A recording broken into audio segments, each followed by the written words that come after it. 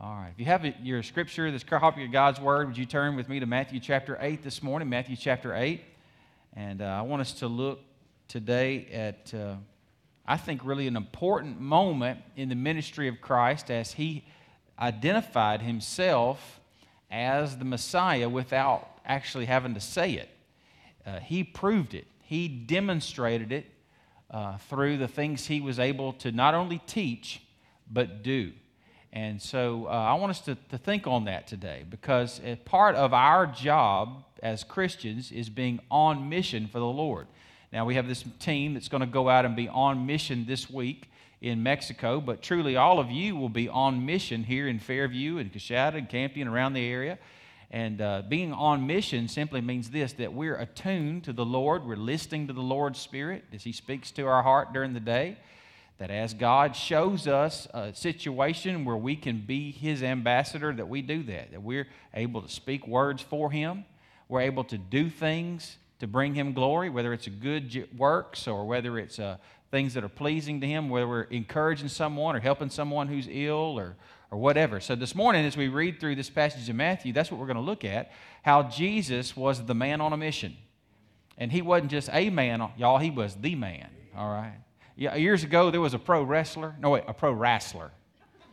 There's a difference in wrestlers and wrestlers. Y'all know what I'm talking about? See, some of y'all know what I'm talking about. And there was a pro wrestler, and this was his slogan. He said, to be the man, you got to be the man. And there ain't nobody done it yet, because I'm the best that's going today. Woo! Y'all know who did that? It's sad that y'all know that. Ric Flair. That's right. It would always tickle me that old Ric Flair would do that. But listen to what he's saying. He said to be the man, in other words, to be the most important or the biggest and baddest, he says you've got to beat the man. In other words, he was saying, I'm the man. So it's kind of a pride. We didn't know what kind of nothing. He was prideful. And he boasted and bragged all the time about himself. But that's the thing that I want to talk about this morning. It's one thing to try to brag and boast in your flesh, but it's another thing to demonstrate that you truly are the man. And Jesus demonstrated it, that He is the Son of God, that He is the man among men, that He is the only one who could come and make it possible for us to know the Lord. And so how do we know that's true? Well, that's what I want us to see this morning. Jesus was the man on a mission. He was on a mission of mercy from heaven, and He'd come to this world in order to demonstrate God's love to us. Now, one of the most amazing things to me is when you look at the book of John. I know we're in Matthew, but just indulge me for a moment. I want to share a thought from the book of John first before we look at this. In John's gospel, John starts his gospel this way. He's talking about Jesus, and this is a statement he makes. He was in the world, and the world was made through Him. So he's talking about when Jesus came to earth, right?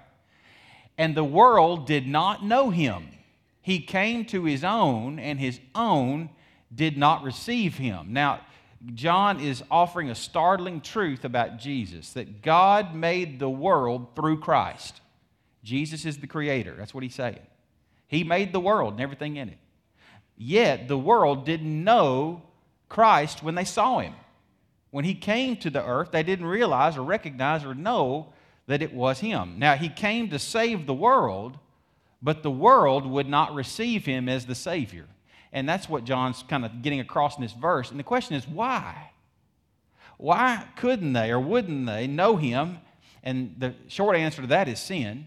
Sin has a way of blinding our eyes to the truth. Whenever we rebel against God, it has a way of changing the way we think, and we're thinking the wrong way.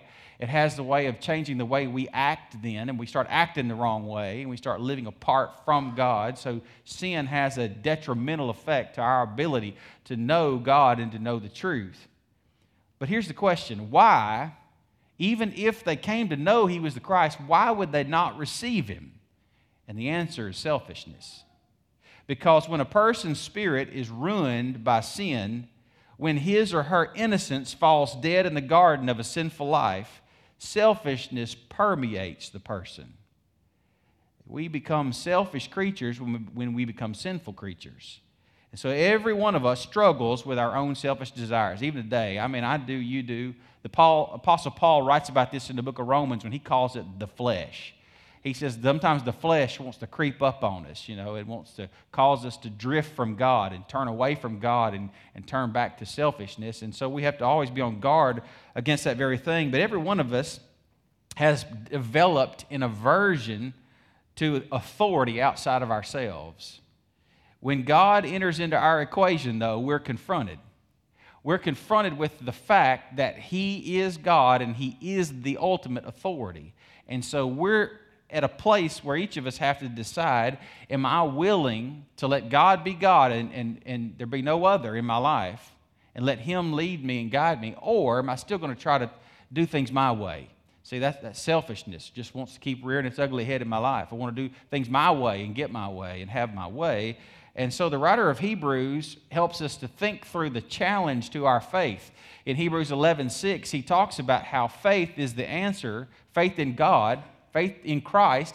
That's the answer to helping us deal with the selfish sin problem that we struggle with. He says this, without faith, it is impossible to please God. For he who comes to God must believe that, look at this, that He is. Circle that in your mind right there. Believe that He is. And that He is a rewarder of those who diligently seek Him. What does that mean? That He is. We have to believe that He is. The writer of Hebrews, I think, is saying what Pontius Pilate in a few minutes is going to say without even knowing it, that Jesus is the man. We have to believe that He is, that He's the I am who spoke to Moses, that He's the only true God who spoke to Abraham, that He's that same God who later spoke to Joshua and to David and to all Elijah and Elisha, all these in the Old Testament. And then He ultimately came to us in the person of Jesus Christ. So that when Jesus stepped into the world, that's when we're able to diligently seek Him. Look at that again. We must believe that He is. In other words, believe that there's only one God and that He is a rewarder of those who diligently seek Him. How in the world are you going to seek after God if you're bound in sin? Well, the answer is you're not until He comes after you. See, once God came and revealed Himself to us as Jesus, then that's His grace being poured out. And now we can respond to that grace in faith. Remember what Paul said? For it is by grace that you've been saved through faith. And not that of yourselves, but it's a gift of God.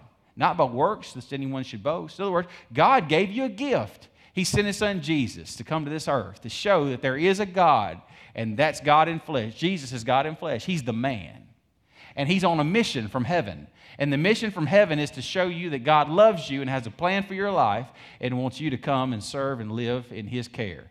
And so, boy, that's a wonderful thing to think about. And what's the most fascinating things in the Bible to me is one day when the Pontius Pilate, the governor of Rome, the Roman governor rather, in Jerusalem, made an interesting statement about Jesus. When you looked at John chapter 18 and started around verse 33, let me just tell you, this is how the story goes. Here's what happened. The Jews brought Jesus to Pilate, and they were wanting Pilate to condemn Him and have Him crucified because the Jews were selfish. Sound familiar? They were selfish because of their sin, and they didn't want an authority. They didn't want Jesus to come and claim to be king of the Jews. And so they said, He's claiming to be a king, and He's setting Himself up against Caesar. We want you to kill Him, Pilate. And Pilate said, hold on, guys, hold on. And so Pilate called Jesus to himself, and he said, Jesus, come talk to me. He had Jesus stand before him, and he asked him, he said, I want to ask you, are you in fact the king of the Jews? Remember how Jesus responded? He said, did the Jews put you up to this, or do you really want to know that yourself? He said, am I one of the Jews? I don't care what they think. He said, oh, then I am, as you say I am, a king. If you're saying I'm a king, and my kingdom is not of this world. As a matter of fact, he said, my kingdom's not earthbound, it's heaven-born, and my kingdom is coming here. And when Pilate heard that, he didn't want to hear any more. Jesus said, I've come to bear witness to the truth, testify to the truth. And Pilate looked at him and said, what is truth? What was he asking? What is truth? He didn't want to know the truth. He was saying, I don't believe in truth. There's a lot of people today who will tell you the same thing. There's no absolute truth. We don't have to believe a certain way about God. We can believe anything we want. Folks, that's not true. There's only one God. He's revealed himself as Jesus. Jesus is the man. He's the God-man. He's God in flesh. And if we can't put our faith and trust in what God has done for us, then we can't be saved. And it sounds so simple, but it's so difficult for some to grasp. Why? Because we get selfish. Because we don't want an authority over us, and we want to be in charge of our own life. And so that was the problem that what Jesus was dealing with when he came. People were not listening, some of them because they didn't want to listen, because they didn't want the truth that could set them free. So look at chapter 8 of Matthew, because here's Jesus, the man, on a mission. And in this passage we'll look at just for the next few minutes, I just want to quickly walk through 4 little miracles he performs. Now, y'all, there ain't nothing little about a miracle, by the way. I use that term lightly. But he performs 3 seemingly small events. And in doing those small things, he's demonstrating something big about himself. That he really is who he says he is. He is, in fact, the teacher who's come down from heaven. He is the rabbi the disciples were looking for. He is God's son. He is the Messiah, and he proves it in the authority that he exercises, not only over demonic spirits, but even over diseases and things like that. This is really an amazing series of little miracles he performs, all seemingly in one day. Look at verse 1 of chapter 8. It says, when he had come down from the mountain, now what's he been doing on the mountain? He's been preaching his famous Sermon on the Mount. That's Matthew's chapter 5, 6, and 7. So right after he finishes this world-famous, greatest sermon ever preached, he's coming down off the mountain, and great multitudes are following him. Verse 2 says, behold, a leper came and worshipped him, saying, Lord, if you're willing, you can make me clean.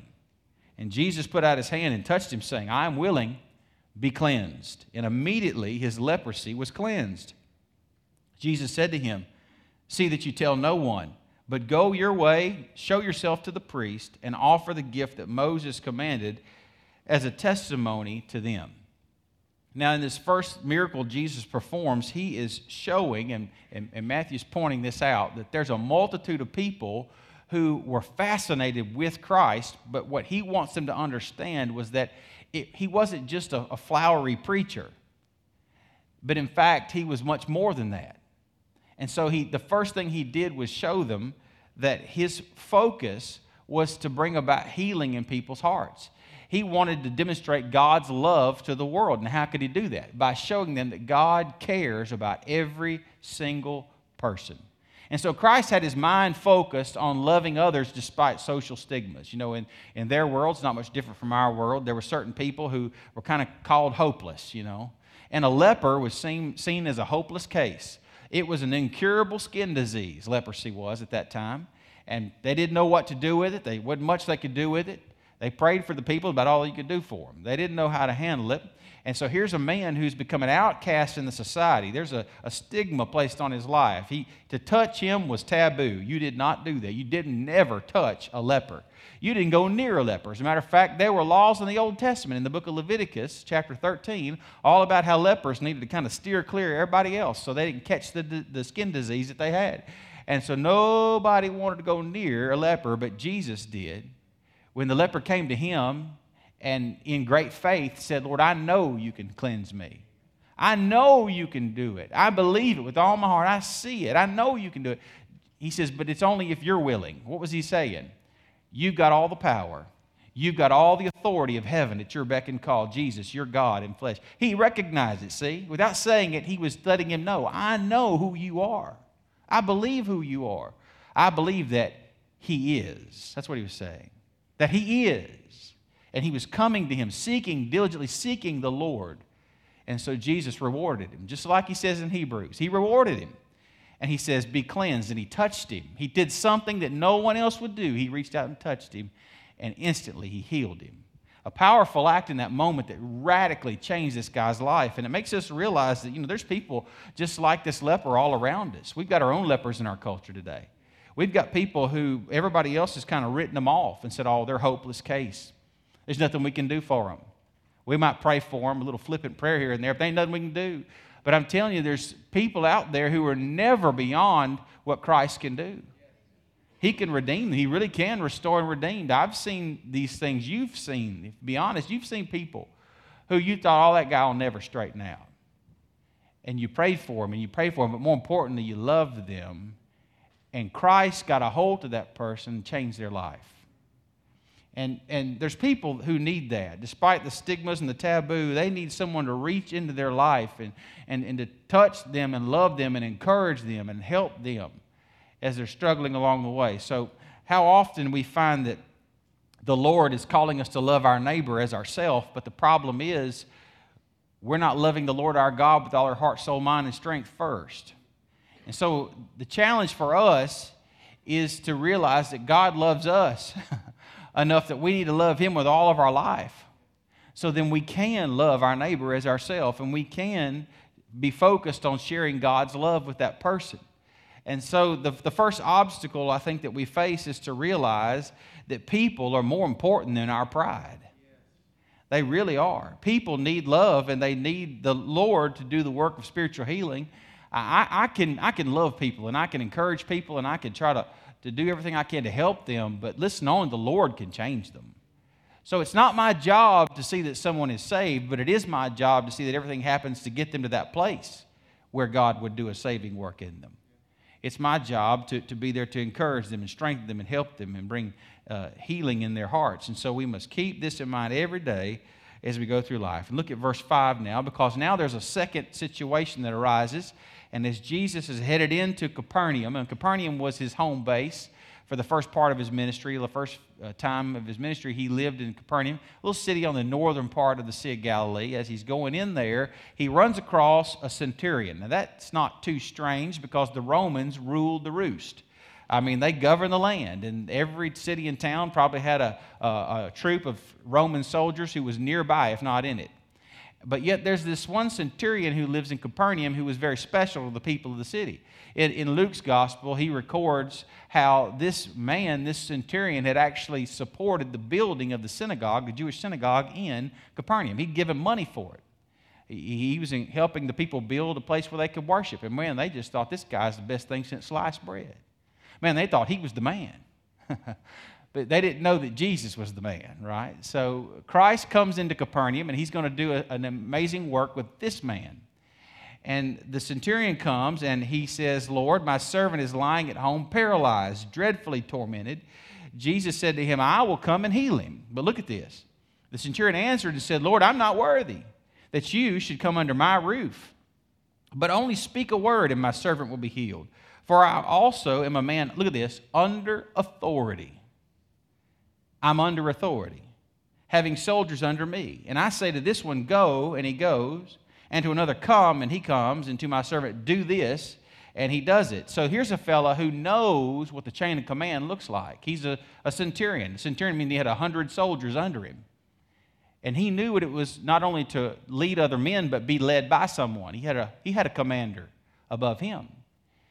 So here's a man who can understand that what he sees and hears about Jesus is simply that Christ is the man on the mission.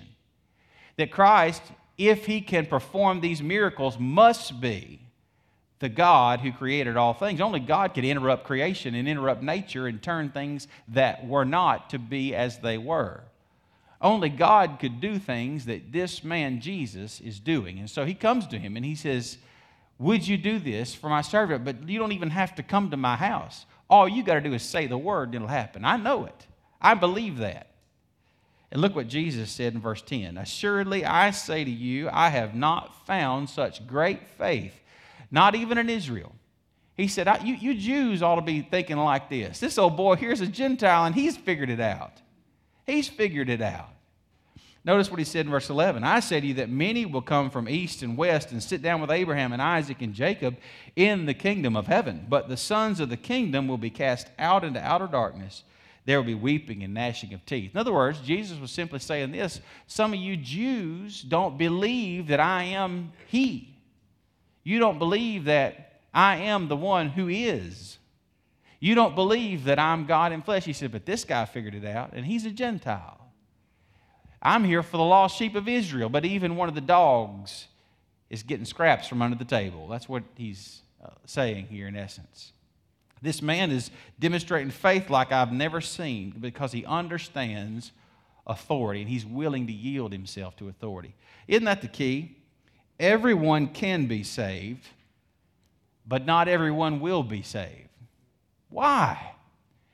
Because some people simply are not willing to yield themselves to God.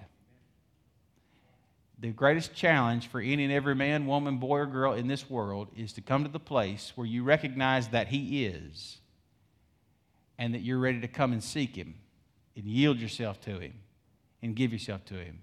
And when you do that, He will reward you, but not until. And so to know Christ is to submit to His authority in life. He won't be Savior until He's your Lord. That's just the fact. And so Jesus wanted the crowd and us to understand that salvation means submission. And submission is tied with salvation. Until we come under His kingship, we have no place in His kingdom. Did you see that, what He told them? He said, this man's going to be like those who sit down with Abraham, Isaac, and Jacob in the kingdom. But some of you who ought to be in the kingdom are going to be booted out because you will not submit yourself to the Lord. All right, notice verses 14 and 15 then, because then there's a third miracle that Jesus performs. He's already demonstrated that His mind was focused on loving people, and He's already shown that His Spirit was centered on leading them to salvation. But here's the third miracle He performs where He's going to show that He had a heart that was filled with compassion to serve others in their sickness. He had a heart that was filled with compassion for people who were hurting. And so when He gets to Peter's house, Simon Peter lived there in Capernaum, and it says when Jesus had come into his house, he saw his wife's mother lying sick with a fever. So he touched her hand, and the fever left her, and she arose and served them. Now, I love Nana. Nana is my mother-in-law. And I can appreciate what it is for Peter to have a good, godly mother-in-law. I have a godly mother-in-law who I love very much. If Nana is ever sick, y'all, we're in trouble. Because Nana cooks better than anybody I've ever had cook for me in my life. And I'm telling you, we were at Nana's this past week, and she had just made some fig preserves. Y'all ever had fresh fig preserves? Great guns. Oh, my gracious. And they were on the counter, and Jana got into them before I could get to them. And we almost had a fight. We nearly did, right there. Almost had a marital discord over fresh fig preserves. But anyway, I'm just saying this. Nana has a soft spot in my heart. So I felt like Peter, probably loved his mother-in-law. I'm just going to believe Peter had a mother-in-law like I do. And he probably loved her and cared for her. But what's more amazing is that Jesus loved her more. He walked into the house. Nobody had to say a word to him. He saw her lying there with a fever, and the first thing he did, moved out of a heart full of compassion, he went over and touched her.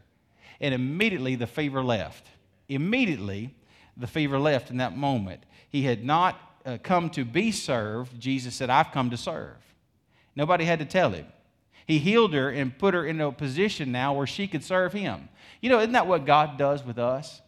God sees us when we're spiritually sick. God sees us when we're saturated in our soul with sin.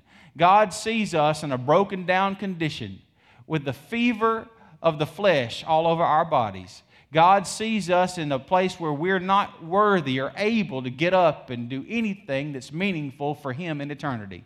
But yet God is moved with a heart of compassion, and He comes through the Holy Spirit, and He begins to touch our bodies, and He gives us strength because He wants us to serve Him. Listen, I'm telling you today, the Lord wants to use you. I don't care who you are, where you are, or how you're hurting. The Lord wants you to serve in His kingdom. And He's willing to do what He needs to do to change you and touch you and heal you so that you can be fit for service. So don't think that you've gone too far and you can't be healed from a broken heart. Don't think that God can't remake your mind, that He can't suit you for service. Don't think that God can't take the least of these and make them the greatest of these of the kingdom, because He can. I love what the Apostle Paul wrote. You remember Saul? Saul was that one who had threatened and tormented Christians. He murdered some and drug others into jail. And he writes this. Look at this in 1 Corinthians 15:9. For I am the least of the apostles, who am not worthy to be called an apostle, because I persecuted the church of God. Then again in Ephesians chapter 3, he'll say this, to me who am less than the least of the saints, this grace was given, that I should preach among the Gentiles the unsearchable riches of Christ. What's Paul saying? I don't deserve to be saved. I don't deserve to be a servant in the household of the king. I don't deserve to be handling the gospel, but praise the Lord, he loved me. Praise the Lord, he had compassion on me in my spiritual sickness. Praise the Lord, he touched me and saved me and gave me a place of service in the kingdom. Folks, that's the way we ought to feel about this. We shouldn't see being a part of God's kingdom and serving him as a drudgery. We should see it as a great privilege. Like Paul says, I'm the least. I don't deserve this, but thank God he gave it to me. And so here's the man on the mission. Jesus, he's got his mind set on loving people to the Lord. He's got his spirit centered on leading them to salvation. His heart is filled with compassion for them in their sickness. But there's one last thing. Christ had his will set on using his strength to fulfill God's plan. And I know that today, that's where we need to be. We've got to come to a place where our desire, our will, our determination is that I want to use every bit of strength, every asset I have to serve the Savior. I want God to use me and do something with me. I want to be a man or a woman who's on a mission for the Lord. And I want God to enable me to do something special and eternal for him in his work. And that ought to be where we are. So look at verse 16 and verse 17. It's interesting. Notice the first four words, or just the first few words of verse 16. When evening had come. Don't look past that. Circle that in your mind. When evening had come. Do y'all realize all of these things have happened on the same day? That's what he's saying. All this happened in one day. Boy, if Jesus' days were like this, great guns, I wouldn't have lasted a minute. So after all this, now the day's not over. When evening had come, they brought to him many who were demon-possessed, and he cast out the spirits with a word, and he healed all who were sick, that it might be fulfilled which was spoken by Isaiah the prophet, saying, he himself took our infirmities and bore our sicknesses. Have you ever been wore out? No, wait a minute. Have you ever been woe out? You know what I'm talking about? Y'all just been, I'm woe out. Got your hands on your knees, you're just tired, you've been in one of those moments. Jesus was probably in one of those moments right there. Just physically tired. He'd had a long day. He'd already preached a full-length message that was recorded as the greatest sermon in the history of humanity. Then he's dealing with a leper. Then he's dealing with a centurion's servant and the centurion. Then he's dealing with his mother-in-law, Peter's mother-in-law, whom Peter loved, right? And now they're bringing to him those who are demon-possessed. If you've ever been in a place where you were just give out, the only thing you probably wanted to do was go lay down and take a nap. You weren't in the mood to deal with more stuff. You've been in one of those moments, one of those places. And if you've ever been that tired, sometimes you can get so tired that you can get physically ill. Now, this happened to me in 2003. I was with Brother Wayne Jenkins on my first mission trip to Brazil. I was in São Paulo, Brazil. There was about 23 million other people in that city with me. It's one of the largest cities in the world. And so it was a mind-numbing experience for me to see a city like that and see that many people. But at the same time, we'd been working all week, each day, just trying to go door to door and witness with people, talk with people. We've been in city parks. We've been everywhere. And at night, we would get to a church there in a little village, and we were preaching every night.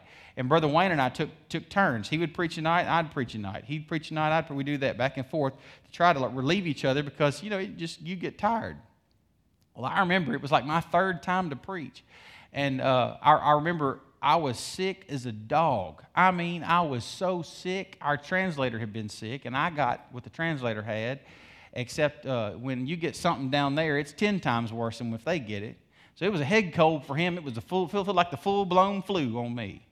And I was achy and sweating and just, I felt horrible. I wanted to go lay down. And Brother Wayne looked at me and says, "You're preaching tonight, right?" I said, "Oh, Lord, I need help." And that was one of the a few moments in life when I really didn't feel like doing it. You ever been there? I mean, I want to do it. I want to do what I know I need to do, but I don't feel like doing it. And all I knew to do was I just started praying. I said, Lord, I feel terrible. Lord, I cannot do this. And it's in that moment when the Lord like whispered in my ear and said, exactly, you cannot do this. It's got to be me or it's not going to be worth doing at all. And so Paul's words came to my mind, I can do all things through Christ who strengthens me. So it's not me who's doing it. It's one of those moments where your strength is gone and you just say, Lord, it's you. And I'm just the instrument. I'm the vessel. You just do what you want to do. I'm here. See, again, here's that thing. When you yield to His authority, and I'm not trying to promote myself. I just want to show you. This was one of those moments where God taught me about me. Matt, until you yield yourself to me and let me be in charge, this ain't going to work. And so, listen, the Lord did a great work. And not because of Matt, but because He. So it was wonderful to see. There was a lady in the room that night, one lady who gave her life for the Lord, and it made it worth it. That's when the Lord said, you see, if you'll get out of the way and you let me do it, I'm gonna save somebody's life. And so that was one of those miraculous moments where God stepped in and He did an incredible work even through me. And so the Bible says that even when evening had come, Jesus was still there, still ministering. When His flesh was weak, His spirit was strong because the Father enabled Him to finish the work. And I wonder today, are you at that place where you're like Moses? Moses wanted to quit. He said, God, are you sure we shouldn't just go on back to Egypt? And the Lord said, I'm just going to wipe them out. And Moses said, wait a minute, Lord, I didn't say wipe them out. But Moses got tired, and he wanted to quit at points. Elijah wanted to quit. Remember what Elijah did? He got under the broom tree. He said, Lord, I can't do this anymore. Just end my life right now. I'm through with this. Lord, take me to heaven. I'm done. He wanted to quit. God said, don't quit. Get up and eat and drink. I got a journey for you I want you to go on. He wouldn't let him quit. David wanted to quit. You read some of those Psalms David wrote where he's just weeping and he's in a cave hiding out from Saul. Lord, how long, Lord, will my enemies triumph over me? He cries out to the Lord, and he pours out his heart, and the Lord won't let him go, and the Lord won't let him down. Listen, I know this. The Lord won't let you down. The Lord won't let you down when you let yourself be in His hands. And so until we come to the Lord and we say, Lord, you're the man. You're the man. And I want to serve you. And then we'll be ready to do His will and be on His mission. Let's pray. Father, we're grateful for your word. We know it's true. And today we're grateful, Lord, that Jesus set the example for us. Not only is He our Savior, but He's our example. And so help us, Lord, to live the way Christ did. Help us to listen to the Holy Spirit, to have a heart that's filled with compassion and a mind that's set on bringing others to know you and to love you. Help us, Lord, to have a desire and a drive and a will to be your servants, to work in your kingdom. Lord, help us be on mission. And Lord, there may be someone even in this place today who needs to be in a relationship with you, Lord, and they're ready to yield to your authority. Listen, if you're in this place today and you know in your heart, I need to yield my life to the Lord. I've been trying to live it my own way, and I've been selfish, and I've been caught in sin, and I need a Savior. And if that's you, would you right now be willing to pray a prayer to the Lord and ask Him to take control of your life? Would you pray a prayer like this? Would you say, Jesus, I know that I'm a sinner. Jesus, I'm tired of doing it on my own. Jesus, thank you that you died on the cross for my sin. Would you forgive my sin? And would you come into my life? Would you save me? Look, if you'll pray something like that to Him and you really mean that and believe that, He'll save you. He'll forgive you. He'll come into your life even right now and help you begin to follow Him. And then would you pray something like this? Lord Jesus, give me courage to follow you each day of my life. Give me strength to follow you each day of my life. Look, today He wants to put you on mission in His kingdom. Let Him be in control of your heart and your mind and your life.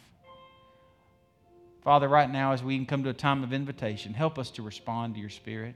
Help us to surrender to you and follow you. If Thank you, Jesus, and it's in your name we pray.